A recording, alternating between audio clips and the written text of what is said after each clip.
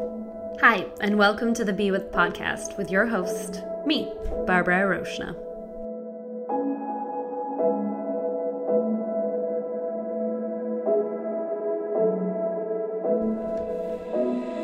Hi everyone, and welcome to the first interview in my series of 3 that are a gift for winter solstice, reflecting on the parallel experiences of solstice and trauma, of knowing that together it is our light and our darkness that creates our wholeness. Now, if all those words that I just said are a little confusing to you, I wonder if that means that maybe you didn't listen to the intro to these 3 interviews. If so, go back and listen to the intro. That is episode number 9. This is number 10. So listen to number 9.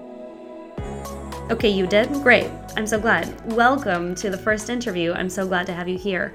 Our first full-length episode is with Amy Kuretsky, who is a friend of mine and a practitioner who I have worked with myself, and someone I've supported. She is someone who has been kind of a companion, a comrade in the work of moving into the body and learning to soften and learning to listen for the call of spirit by attending to the inner child wounding and making space for the full width and breadth of human feelings and experience. I feel like she's someone that has journeyed through that in a similar way to that I have, through different modalities, but has been on a similar path. And so to share her story and her podcast with you feels like a really great privilege, because I feel like she mirrors the experience of so many others who have learned how to feel as adults and make space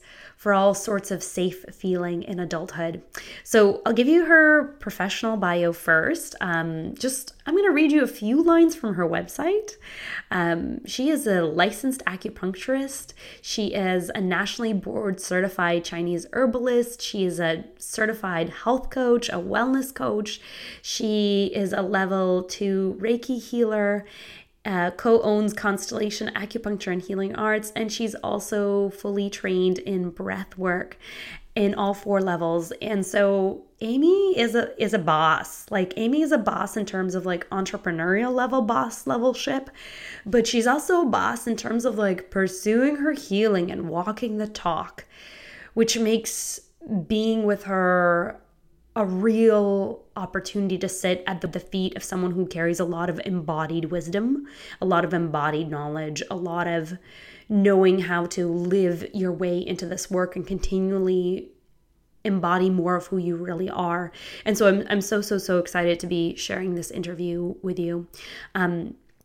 Specifically for us, we're going to be talking and hearing a lot about her breathwork experience and how breathwork came into her life to allow her to begin to do some of this deeper nervous system level work. We're going to talk a little bit about implicit memory and feeling flashbacks. So what it's like when, things come up, but we don't really have a memory associated with them. We just have the feeling. We're going to talk a little bit about the possibility of what a world would look like if more people got to do trauma work and receive trauma care. We'll discuss the differences kind of between big T trauma and little t trauma. So why so many of us decide that, we don't have trauma because we've, let's say, never been through a violent attack of any kind.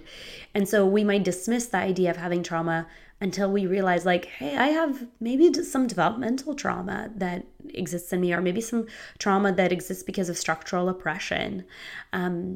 And then we're also just going to talk about spirit and the work of spirit. Just talk about spirit. The work of spirit in our lives and in our healing, and the healing that spirit does and offers, and the way that spirit uses our healing to create exponential changes, not just in ourselves, but also in our communities widely.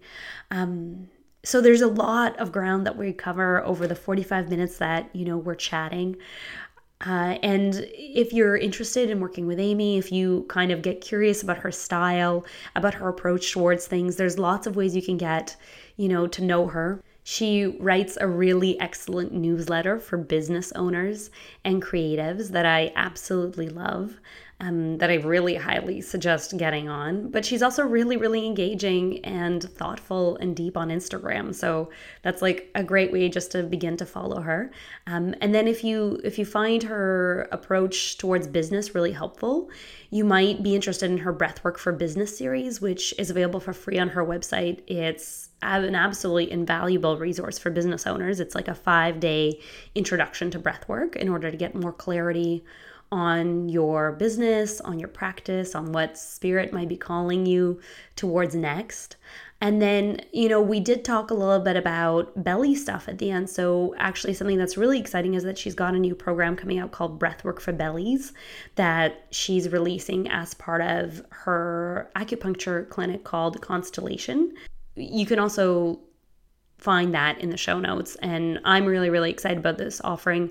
I have IBS, and it's something that definitely flares when I am not supporting my nervous system really well, or, not paying attention. And so that's something I'm really excited about that she's bringing into the world, because she has so much lived experience with healing that and taking care of herself and regulating her nervous system and listening for spirit and really paying attention to her health in a holistic way there. So I'll leave the introduction at that.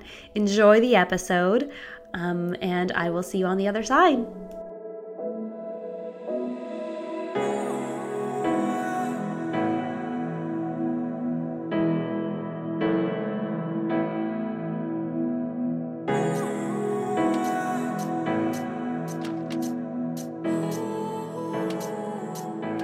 Amy, welcome to the podcast.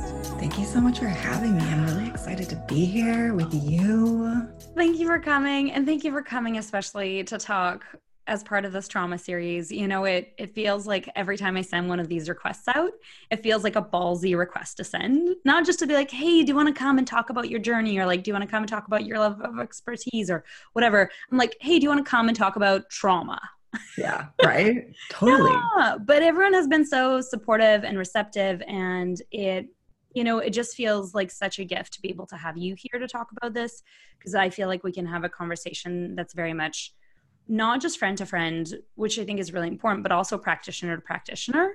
Yeah. And I think we're both practitioners who work in a variety of modes. We work with emotions, we work with bodies, we work with souls. Yeah. And that's really, really unique. Even as I said that, I actually had goosebumps run through my body. And so I want you to know that that means a lot to me, because I think a lot of people are going to get, a lot out of this conversation, because there are so many of us out there who, as practitioners, want to be doing our work in a responsible way, in a thoughtful way, but also know that our work out in the world with others is intimately correlated with our own work. And that to do one well, we have to be doing the other. And that part of doing the other is also sometimes doing the first. So, there's this beautiful symbiotic relationship. And I just feel so lucky to be able to be part of your circle, and to know that you teach and lead your work from your own living of it, which is such a big deal. So thank you. I really appreciate that coming from you. Oh yeah, for sure. Sometimes I just feel like we need to have like more honest time in terms of like having mutual admiration societies. Absolutely. And also practice like receiving that admiration, right? Because so often, maybe me 3 years ago would have been like, oh, well, thanks, but like brush it off in some way. And I'm just going to say, thank you. I'm going to receive it right now. I'm so glad you are. Also, like for anybody listening, if you don't feel like you're in consistent admiration of the people you spend time with, maybe just a thing to consider, because I feel like that's what makes for a life where you feel good about it. But yeah, having done that little PSA, just like curiosity, why did you say yes to coming on and talking about trauma? Because I trust you implicitly. I mean, that's really the first answer that comes into my head, because it's true. I mean, like full disclosure, Barbara and I go way back in terms of we've worked together in different capacities, and we're friends, and we just both really like care for each other as humans. And so I trust you implicitly. So talking about trauma with you doesn't feel scary. Yeah. Because it's like part of the constellation of just life rather than being this one big scary topic. Totally. Yeah. Okay, cool. what's your comfort level, like day to day, talking about trauma with others? Pretty comfortable. I'm a pretty open book in a lot of ways. And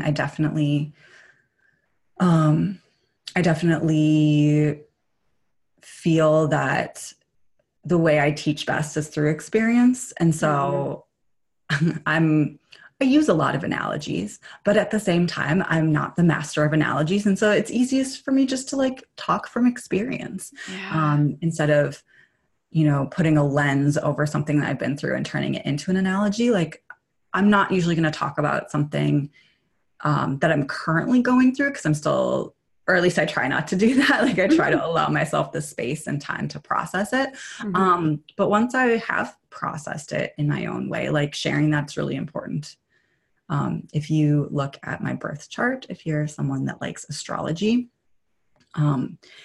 my entire, so a birth chart, for those of you that have maybe never looked at a birth chart before, it looks like a big circle, and each of the circle, it's like a pizza pie. So each circle is kind of split up into 12 slices of pizza.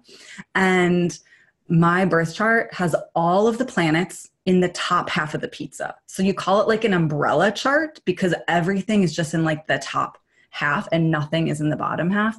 And someone once told me that people that have everything in the top half, it's a lot more of like being seen and expressing things outwardly. And there's a lot more of the way that I process things is actually really outwardly as opposed to inwardly, which is partly why I've never been really into journaling as a type of processing tool for myself. I've always been much more of a talk therapy person, or like talking it out with a friend or something like that. And so, talking about trauma actually feels really good to me because, for me personally, as part of my constellation of my stars, it supports me. And I think that's the case for so many more people than we realize. And I think that's partially why so many people are living with diagnosed trauma and symptoms of trauma and not able to see resolution of those symptoms or of those limitations, because there's such a stigma in talking about these parts of ourselves that have gotten stuck, these parts of our nervous system that, are frozen in time, basically, have never been able to move through an experience. And therefore we're seeing, all sorts of coping mechanisms come up. We're seeing ourselves be triggered at different times because it's not okay, like socially, to talk about what happens in the moment of adversity, whether, we're little or we're adults. And because there's so much victim blaming that happens, whether we're looking at kind of the secular world and victim blaming in terms of sexual assault, or looking in the spiritual world and victim blaming in terms of like law of attraction. Totally. Right. And so I feel like there's not, and it's partially why I wanted to do this series, is for one, I'm very similar to you. I absolutely 100% process best out loud. And this series is really happening as a result of me. I've always done, I started doing trauma work more intensely, probably about 3.5 years ago in therapy. So a while ago. But I did a really big chunk, and then I took a couple of years off of doing that specific work. And recently I've returned to it, maybe in the last 2.5 months now. And it's been absolutely mind-blowing and so healing and so supportive. And I know that part of my process is that I move through my own work faster if I can name what's happening step by step. And sometimes I'm like, I need to almost, the way I finish getting through a step is that I look back and I say, oh, look at that step I'm finishing. Which I literally look back with my head right now. So I'm like, I wonder how the audio will catch that. But literally that's how I also process things. And so I want to, I just want to create more space and more safety for us to be having these conversations. And I think lots of people are already really doing that work.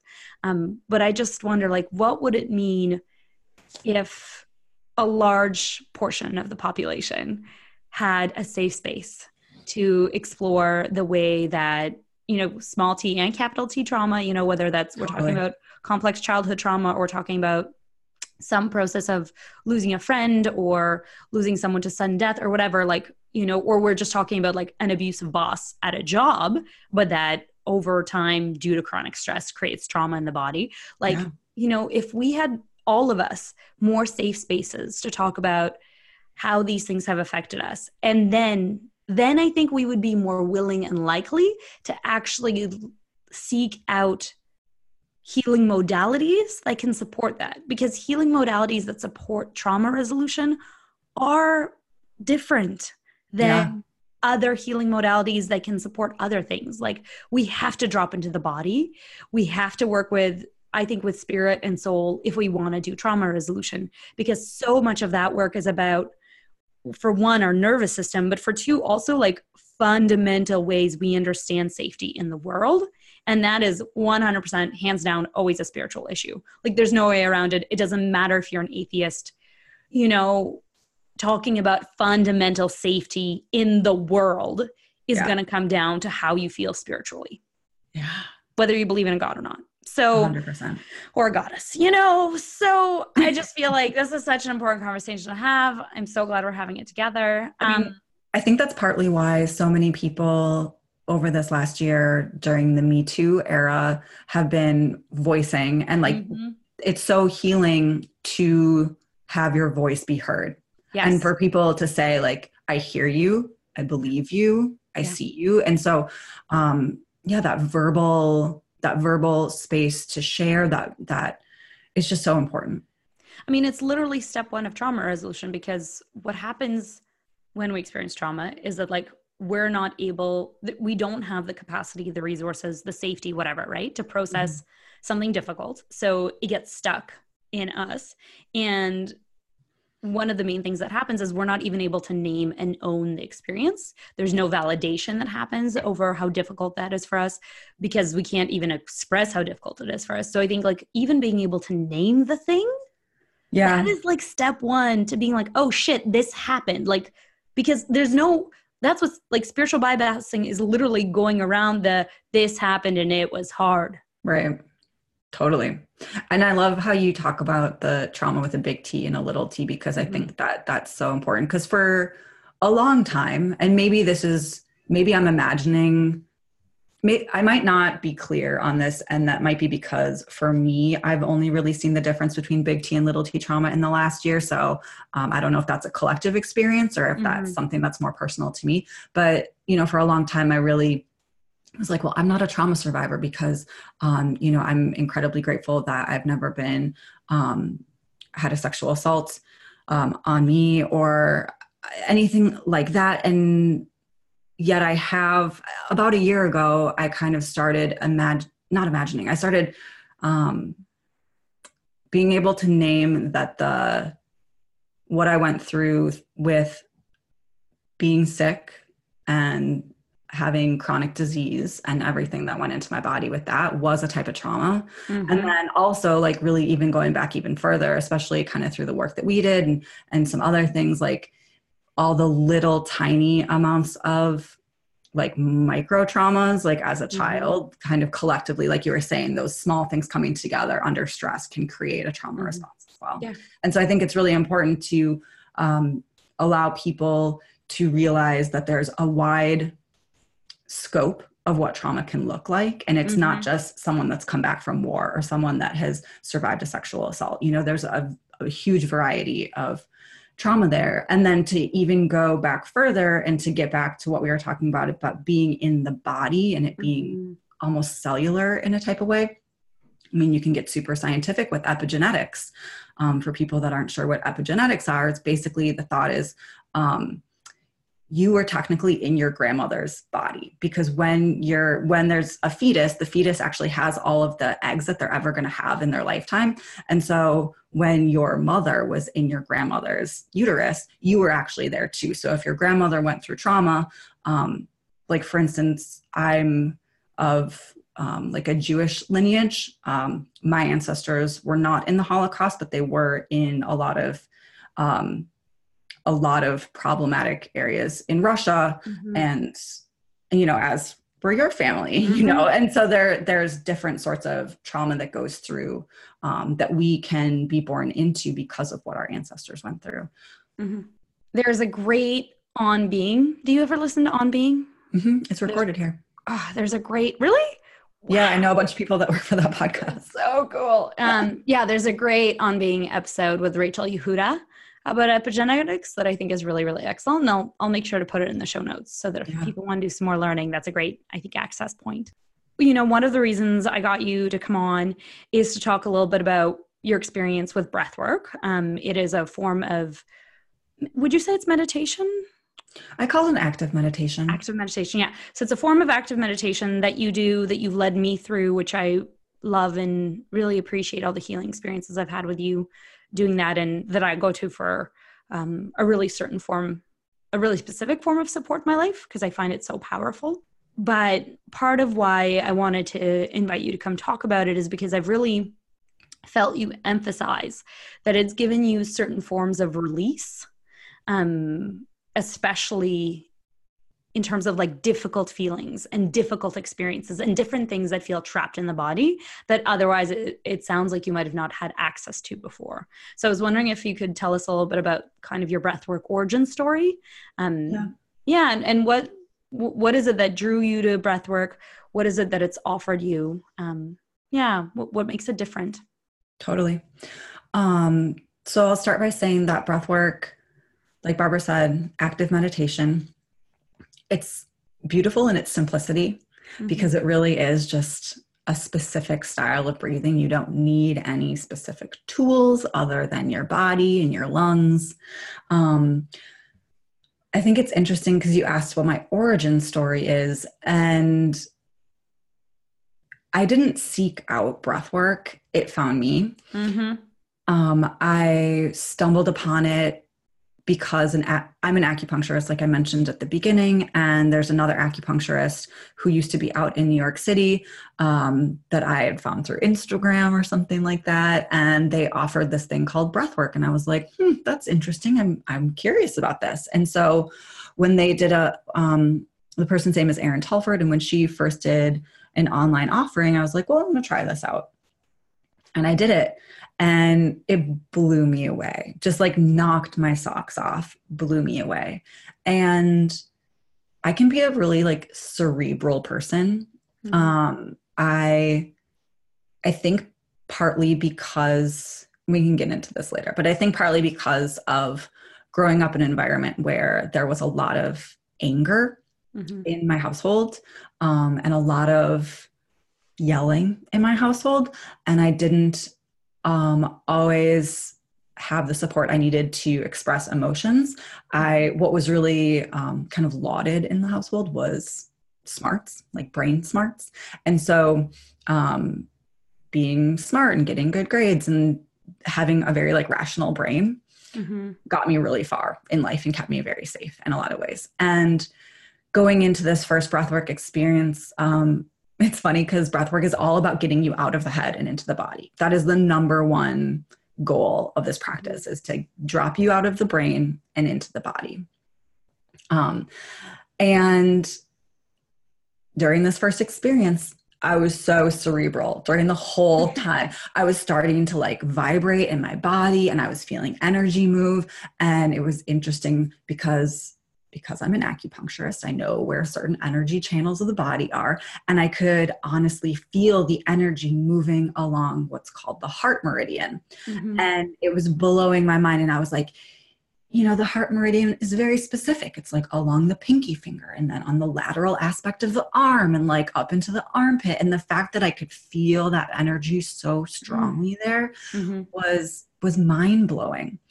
Now years down the road, it's like, well, obviously, because this practice is all about opening the heart. And so to feel that energy in the heart meridian when I was a person that was very heart blocked in a lot of ways, makes so much sense. But at the time, I was having so much trouble actually dropping into the body because I was like, what is happening right now? I want to know everything about it.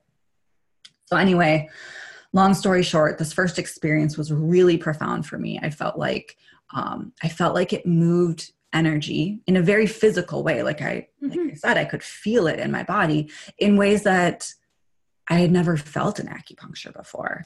And that really just opened my eyes to other different ways that we could move things in the body. And so I wanted to know everything about it right away. I'm this sort of person, when I find something that I really love, I can dive in head first. And so I did. And now it's been a couple years, and I've done, not only did I work with Erin, the person I found this work through, but then I worked with her teacher and did a whole 4 levels of certification with him, and now work with other people. And even though I've been leading others, I'm still doing the work myself. Like, this is very much, I might be 10 steps ahead of the person that I'm working with, but I'm still along the path as well. I don't think that healing is linear. I don't think that there's an end point. I think that we're all constantly, and I know that you believe this too. And so like, we're all constantly just on the road. But so a couple different experiences that were really profound for me in breathwork. The very first time I did it, you asked about me having a sort of release. And I will say that, along with being a very cerebral person, that tends to mean I can be very emotionally blocked in a lot of ways. And this is a practice that has allowed me to soften a lot in the last couple of years. But in the beginning, it wasn't necessarily like that. And in the beginning, for me, what the practice mainly did was I felt like it insanely opened me up to my intuition. Like, I felt more connected to spirit, more connected to my higher self, more connected to my guides than I ever had before. And I was like getting messages and visions and things that ended up becoming true later. And I was like, wow, this is really powerful.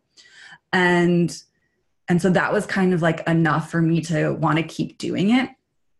And then when I started actually working through some emotional stuff that came up, I had resistance, because it's not fun going through emotional stuff. Like, this is not how I want to spend my Saturday night, is like dealing with those ghosts in my closet that I just put back there for a reason. And so I feel like, because I had one experience with breathwork that really connected me to my higher self, it gave me the trust I needed, that when things got hard for me, I could stick with it and know that this was like worth it. Can I just say I love that so much, because it's like you are talking about connecting both to, this higher self, this intuitive self, that's the self that's like the divine spark, while also actually strengthening your connection to the human animal. Yeah. And the human animal is the part of us that has all the feelings and all the experiences and has all those, skeletons that are not like, they're not a problem of being human. They're part of being human. Totally. And the breathwork supported you to connect to both of those more deeply. Yeah. And the thing that I love about breathwork is that spirit is intelligent. Like, spirit is more intelligent than I am. Spirit is more intelligent than you are. It's more intelligent than any of us, which is why it's about getting us out of our heads and in the body. Because spirit knew that if I had a really big, like, trauma release in my first experience, I've been like, oh, fuck no. like, I'm out. Right. And by allowing me to have these first experiences that were much more creative and intuitive and like really beautiful in that way, it gave me that trust and that support that I want to keep doing this work, so that when things did come up that felt a lot harder, I felt more supported. That being said, not everybody has that. I've worked with clients where their first session is much more of a trauma release, but that was what they needed in that moment, because spirit is intelligent. And so, I like to say that there is no one way of having a breathwork experience. And even for the same person, like, I've done it hundreds of times now, and it's different every single time. People I've worked with, that I work with on a consistent basis every week, they have different experiences. Last night, I had a woman in my group who has been to like 4 of my groups now. And she said that last night was the most intense, that they've all been intense in different ways. But then last night was like a big one. And what I responded to her when she kind of asked me about that was, we heal in layers, like layers of an onion. We like pull away one layer and there's something underneath. And so then we pull away something else. And just like an onion, some of those layers are a little bit more papery and thin, and some of them are like thicker and juicier. And last night we just pulled away a layer that was thicker and juicier. Yeah. I mean, how do you know, like, for yourself, when you're working with those thicker, juicier layers of like intensity or release, how for yourself do you decide when to move into the work and when to say, okay, maybe no breath work tonight. Tonight, maybe it's just like a tarot pull and something else? Yeah, that's a good question. Let me sit with that for 1 second. This answer might feel like a cop-out, but it's still the truth. And I think that it goes back to that answer I just gave of spirit being intelligent. And I think spirit knows like what I can handle and what I can't handle. And for me, I have a breathwork practice that I'll do on my own without someone guiding me or a group or anything like that. And then I also practice in groups of other people, like when I'm on retreat with my teacher or on an online group with somebody.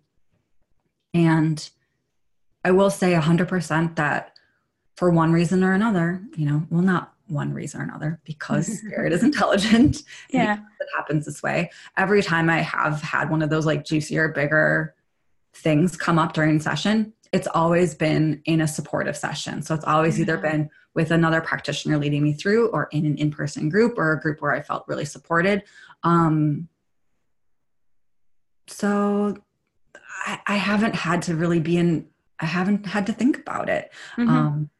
Because I will also say that I almost wonder if that's one of those things of like trying to be too cerebral about it or trying to like think like, well, I know what's best right now. Where it's like, no, I mean, we're co-creating right here with the universe. And so if we really want to embody this surrender of the hangman or the trust of like temperance and stuff like that, then we can't pretend to know what's best for us because we don't actually know what's best for us.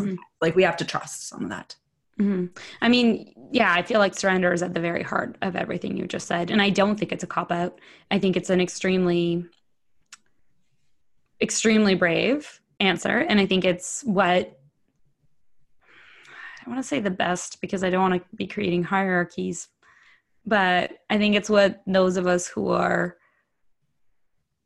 living in a lot of integrity as healers and practitioners, I think those that are living with a lot of integrity and healing with a lot of integrity, I think that's what we're aiming for, is a continued practice of surrender. Yeah, totally. Surrender to our work, surrender to something bigger than us. Surrender to a trust that like our work is just to show up. Totally. And I think that when I say that I have a personal breathwork practice, it's not that I'm doing 30 to 45 minutes of breath work every day because that longer session is going to bring up more stuff. And when I'm doing my personal breath work practice that I do every day at home, it's like 7 to 10 minutes. Like it's enough to get things feeling healthy and flowing and good. There are people out there that 7 minutes of breath work is going to get them like crying and bringing up a lot of stuff, but it doesn't do that for me. And I'm good with that. And I think, so for me, it's like, yeah, I'm doing it every day. I'm not doing the super deep stuff every day. I feel like there's healing in doing the deep stuff and there's healing in doing the rest and having the day where I'm not going to do it. Like, one of the traumatic things that I've gone through in my life is that in 2012, in 2012, I herniated a disc in my neck that I didn't realize was herniated and it ended up bursting. And I had my left arm was paralyzed and I ended up having like really major spinal surgery. That was like an emergency surgery. Like it was a whole thing. And anyone that's had any sort of major surgery knows that you're fucking exhausted after you have surgery. And if you can make it through the day with just like opening your eyes and getting some food in you and going back to bed, like you're winning, you're totally winning. And so we forget that rest is like an integral part to healing because our body is doing a lot of stuff. Like same with sleep, it's important for us to get sleep because our body is literally cleaning stuff up all through the night, which is why you wake up and you have to poop and you have to pee and like all this stuff. You're just like letting it all go, what your body cleaned up. Totally. And I mean, there's also so much to be said for the fact that like when we rest, when we have any sort of daily practices that aren't about like bringing up all the stuff, but that are just about living our life in a way where we feel comfortable, like that is very good nervous system regulation. Totally. And that is so healing for anyone who's living with, shit, like any sort of symptoms of trauma that, might look like even more intensive anxiety than otherwise they would have. Like totally. Nervous system regulation. I mean, one of the major problems of capitalism is this idea that there always has to be more, bigger, bigger, go harder. And what is congratulated and raised up is people pushing themselves past the point of what they can. And what we really need to be supporting and congratulating and like lifting up is people who know their limits and people who prioritize rest and recuperation and stuff like that. And so, yeah, I think it's so powerful. I also am just really curious about something that you said, and if it's okay, like if I go there, and if it's not, let me know. But you said, in your childhood home, something that wasn't like something that was very strongly encouraged was a very cerebral way, logical, rational way of moving about in life. And that's something that also happened in my home. And in my household, the way that was framed to me was, Barbara, like, let's put emotions to the side now and let's be logical about this thing that you're upset about.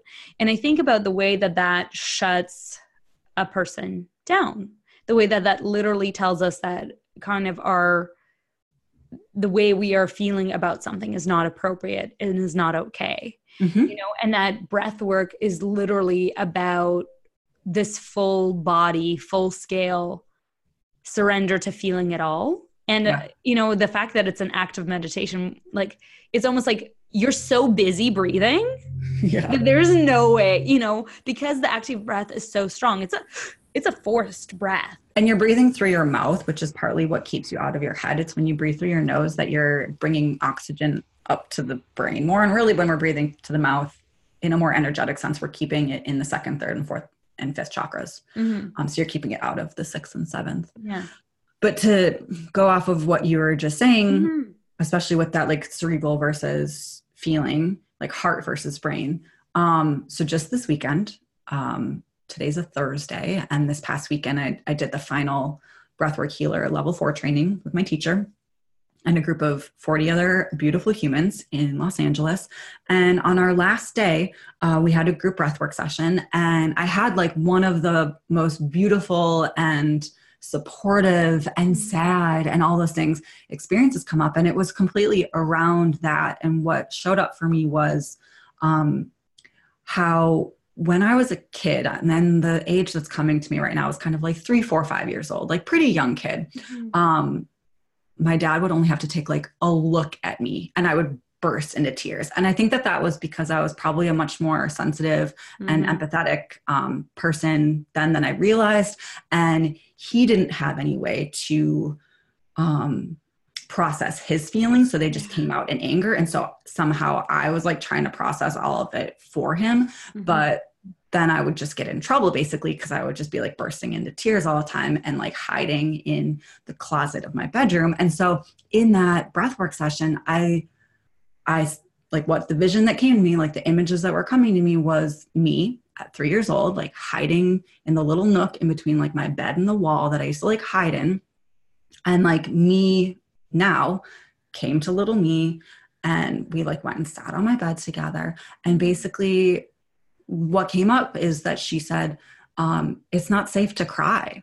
And, me as an adult, like as a spiritual healer, like on the internet, like you see people all the time about how they cry and like all of these terrible, shitty things that are happening in our world right now, like bring people to tears. And I agree that all of these things are terrible and shitty, but for one reason or another, I don't cry about them. And that's because I don't cry a lot in general because I cried so much as a child and got in so much trouble for crying a lot as a child that it felt not safe to cry. And so I basically taught myself how to not cry. And breath work is something where I do cry in it and it feels like safe and supportive to cry. And in that session, I basically came to myself and we sat on my bed together, and I like had my arm around her and was just telling her like, it's okay to cry. Like, it's safe to cry. Mm-hmm. You're safe to like feel your emotions. And that felt incredibly healing. Mm-hmm. Mm-hmm.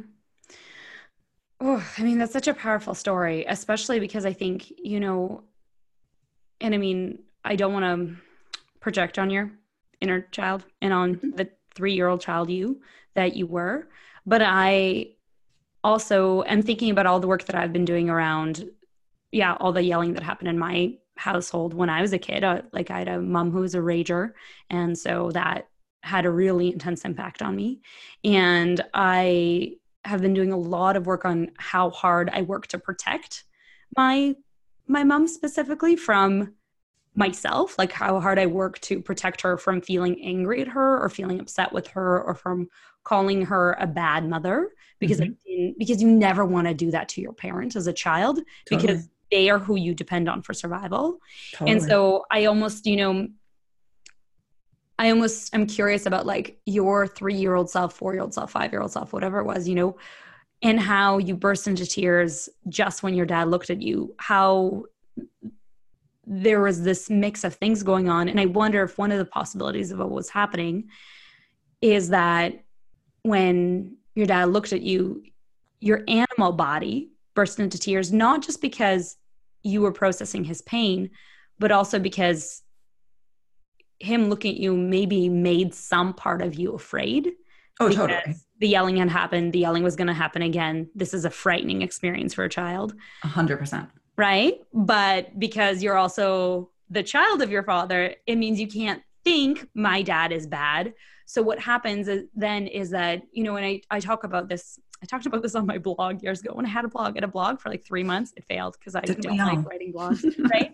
But there's the way, what is it called? Implicit memory. Do you know what implicit memory is? Yeah, that sounds very familiar. Okay. So implicit memory, I call them feeling flashbacks, is when we have a response to something, when we get triggered by someone in our present current circumstance, and the feeling of the past comes up without a specific memory attached to it. Yeah. And it's not just like we feel like extra intense about the thing that's happening. Sometimes there'll be a whole other feeling, and it'll like come out of left field, and we'll be like, where's that feeling from? And the memory won't come up because we may have never formulated the memory, or the memory might be, repressed, but often the memory is not even there because the brain is not able to make memories in those moments. Mm-hmm. Yeah. I mean, even that whole, like, my dad gave me one weird look where he's like angry about something, but doesn't actually say it, make me burst into tears. I mean, that would happen until I was in my like high school and college, even, because that's what would happen when I was like 3 years old. And the high school, college me that would burst into tears when my dad looked at me, like, never cried about anything else, like at all, like during breakups or anything. Like, I wasn't a crier, but my dad gave me one look, I cried. Yeah. So that's what implicit memory is. Yeah. And one of the ways of working with it, I mean, it sounds like breathwork is literally offering you a way to work with it, because you're going back in and you're letting yourself have the full experience of that emotion in a safe way, in a way where you're resourcing yourself, which is really important. I would say that's 100% true. Yeah. Yeah. So that's actually trauma. Like, that's a trauma response. Like, it doesn't need to be capital T trauma, but that's literally like, that's the nervous system changing the mechanics of how your memory around that thing is, so that your experience can continue to change now, because you can get to move forward in time rather than being frozen in time. But what I love is that, the way that I have worked sometimes with implicit memory is that, like, in that moment, I'll either get my client to close their eyes and we drop into the body and we find a physical location in the body to get some information. And maybe that's where the inner child will be. Or sometimes literally the person will right away be like, I'll be like, how big do you feel? And they'll be like, oh, I'm really small right now. Tiny. Right? There you go. You're a child. Okay. So that memory, that's from a while back ago. Totally. So like, the other thing is that, like, with implicit memory, we actually get all these other signals that we can use to trace back and create healing. So that this is something I just recorded an episode about. Like, so this is a moment where we are activating our trauma rather than just being triggered in it. And when we activate it intentionally, and actually work with it and are able to have, a regulatory process around it and are able to have a resolution around it, then suddenly we get to finish processing it. We get to release whatever didn't get to be released back then. We get to reestablish safety, and boom, we get to experience healing and move forward. Totally, which is like, I feel exactly what breathwork has offered me and what I do with other people with breathwork. Like, it is about intentionally connecting to that part of ourselves that was hurt, that was traumatized, and showing up for it with support and healing in a safe and brave way. Amy, I love that so much. It makes me so happy. And I think it's so powerful, and I think part of what makes it powerful is that you're doing this really, really important work in a way where people don't have to be talking about it. Yes. I mean, so talk therapy is so important and so wonderful, and I highly endorse it. And at the same time, the body needs therapy. And so it's like, I can't think of a good analogy right now, but basically there are two parts to a whole, and you can't just focus on one part. You have to have a little bit of column A and a little bit of column B. And I've had patients or clients or whatever you want to call them leave my table after a breathwork session and say like, holy shit, that was worth years of therapy. Yeah, totally. Yeah. Yeah. Yeah. And that happens. And I think that's actually a good clue to any of our listeners who are doing some of this work in their healing right now. If you've been in therapy for a while and you hit places of like being stuck, it might just be a moment to look for a different type of practitioner, to look for someone who does a little bit more body-based work, someone who works in somatics, someone who does breath work, because certain modes of our being, like language, can only get us so far before other parts of us need healing. And, I know that you've read this book, and I assume a lot of people maybe listening have, but that book, The Body Keeps the Score, goes into all of this in a really beautiful way about how the physical body really does hold on to trauma. Yeah, totally true. Okay, a fun question as we kind of like begin to, wrap up the interview. How do you know that this is, you kind of talked about the crying. Is there anything else that gives you information about the fact that breath work heals something uniquely for you in a way that other modalities haven't touched? Yes, absolutely. So here's one experience that I'll share. I mentioned earlier in this podcast that I live with chronic disease. What that is it's called Crohn's disease. It's an autoimmune disease of the gastrointestinal system. I was diagnosed with it in 2004. Side note, I firmly now believe that part of the reason why that happened, this isn't in like a karma, like I did something bad and so now I'm getting like disease from it. I feel like it's, I wasn't fully able to feel emotions and I wasn't able to process them. And so I was like holding them in my body in this way that then created disease. So I do think that the Crohn's happened because of a lack of processing some of that stuff. Yeah. There's other factors involved. But so anyway, I have Crohn's. I'm what you could call in remission. Like I don't take pharmaceuticals or anything for it. And I feel pretty good most of the time. But it's still something that I deal with every day. And when I first started doing breath work, I mentioned earlier that you can get really tingly and almost like vibrating in this work.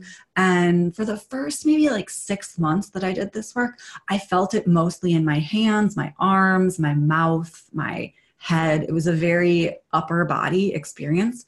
And the first time that I felt really strong vibrations in my stomach and in my belly and in my torso, I knew that I was clearing a blockage, like that there had been a really strong energetic blockage, a lot of trauma, like actual physical trauma, because part of Crohn's disease is that my intestines were eating away at each other. And so that I literally had holes, like ulcers in my intestines. And so there was scar tissue and like a lot of physical trauma in my abdomen. And I felt like this one specific session, I knew that I was healing that part of my body because I could feel the tingling and the vibration start to move down into my torso. And that was actually probably the first time that I really just tears, just crying, just pouring out of me. Like I had had some tears before, but this was that first really juicy onion layer that I was like, something is really healing in me right now. And I won't say that I always feel sensation in that area when I do breath work now, but more times than not I do. And it's even starting to work its way down a little bit lower. I've had a lot of gynecological issues over the years too. And so I know that I'm still like working on moving through some of that. So like I can physically feel where the energy is like moving blockages. And that feels really important and really healing. It's so fucking awesome. I know, right? But like literally that's changing your biology. Yeah. Absolutely. Your anatomy, your human physical anatomy. Yeah. Also this weekend when I was doing breathing, one of the sessions, I really felt a lot of sensation in my gut, and I really put my hands on there, and I sent a lot of love into that area. And I had a strong like message come through that was basically like, because I'm doing this work and because I'm doing this work consistently and with intention and everything, that I'm like really never going to have a flare. Like I'm never going to be sick in the way that I was sick before, because I'm processing this stuff in a different way. And like, it really is healing. Oh, what comforting also for like every part of your nervous system that, yeah, when we've had an experience like that, like there's always some sort of like background operating fear, until we've made peace with it or done trauma work around it or whatever, like, but that is so, so, so beautiful. And I really love, any sort of healing that allows us to cross those boundaries, between mind, body, and soul, and bring the three into closer alignment. Like for me, I'm like, that's healing work. When those three remember that they are one here. Yes. It's so powerful. Eventually we're not going to have these bodies, but right now we do. Yeah. So let's remember that this is part of what our being is right now. Mm-hmm. Cool. Let's take care of it. Yeah. What's something that breathwork has made possible for you in your life?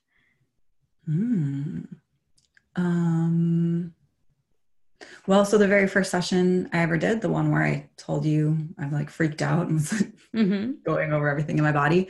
At the very end of that, I had a really strong visualization, and I don't always get visualizations during them, but it was of a circle of women around a fire out in Joshua Tree. And you will know, because you were there, that I literally took that visualization and made it into reality with the first retreat I ever did, which I was lucky enough to have you in person there for. And it was lovely. So magical. And I never would have done that without that breathwork session. Like it wouldn't have come to me. I wouldn't have had the trust and the faith to like that was a big leap of faith for me to like put that out there and do it. And it was such a success. Yeah. And like if we can just have a moment of enjoying the domino effect of that, like my audience, which is hearing this, has heard me talk about you and the visualizations I've got from my breath work with you more times than I could probably count. Like I have mentioned it over and over again, and those visualizations have changed the kind of the way that my business has gone completely. I mean, like initiation, even like I feel like that first night of our retreat, I led breathwork for the group, and you and Maggie and Liz, like there were so many people, and like Miriam was telling me this weekend that that session like shifted something for her. And like almost everyone in that group has said that one breathwork session where we were all together under the full moon in Joshua Tree transformed their business and transformed their lives in a lot of different ways. Oh, and like what a way to have exponential impact. Once again, the goosebumps are back. I know, right? But really exponential. And that's so powerful, I think, for us to remember, is that like when we do our own healing, we are doing healing for the collective. And if we keep showing up for our healing and the work we've been given here to do, you never know what's possible out there that's going to be way beyond you. Yeah, cool. Well, Amy, thank you so much for coming on the podcast and for sharing so openly and frankly about your experience. This is something I feel really, I'm just feeling like a great deal of gratitude right now, because when Madison came on, she shared really frankly as well. And I just feel like I have this group of people in my life who not only have my back, but also how do I say this? This is a goofy way to say it, but like have my front, like are willing to stand with me face to face and be fully them and see me as fully me. And it's such a beautiful way of holding leadership in the world, of like being present with one another with our masks off. So thank you for doing that. It really means the world to me. And I adore you. I so strongly believe in your work, and you're such a role model for me personally in, you know, bringing your politics and your work together. And it makes me feel like I get to continue to do that too. So thank you for doing that. Also, anything you want this audience to know about healing that you want to leave them with? Yeah. I mean, I know that everything we're talking about feels really heavy, but like healing can be fun too. Yes. It's not 100% fun all the time. Like, trust me, it's not 100% fun all the time, but like it can be fun. Like, it doesn't have to be hard all the time. It doesn't have to be heavy all the time. Like, allow yourself a little bit of laughter and joy in the healing process. Yeah. Healing can include potato chips and like dancing to dirty music and laughter and hanging out with friends. And yeah, healing can include all of that. And orgasms. And definitely 100% orgasms. Yes. Let's end on that note. Okay, cool. Orgasms. Bye. Bye.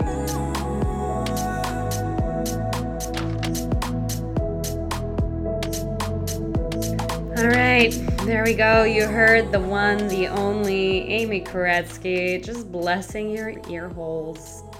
Was that not good?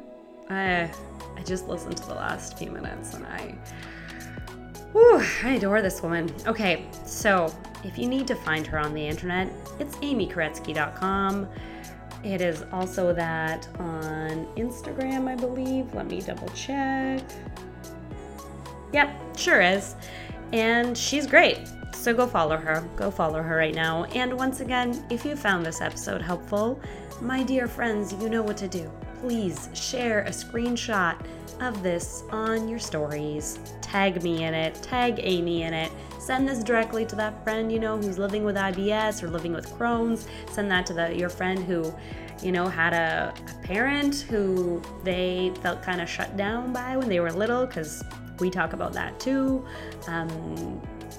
Just send this off, send it along. And a little reminder that the registration, download, availability, sale of Embodying Our Light and Darkness, a ritual guide, is still available. If you haven't checked it out yet, head on over to my website and take a look, because I would love to support you to practice some ritual around making space for your light and your darkness and discovering your wholeness. Okay, I adore you. Have a fabulous day. And when it's time, let's go listen to the next episode with Rachel Maddox, which, trust me, you don't want to miss. She is one of my main teachers in my life right now and is a goddamn genius. Okay, see you soon.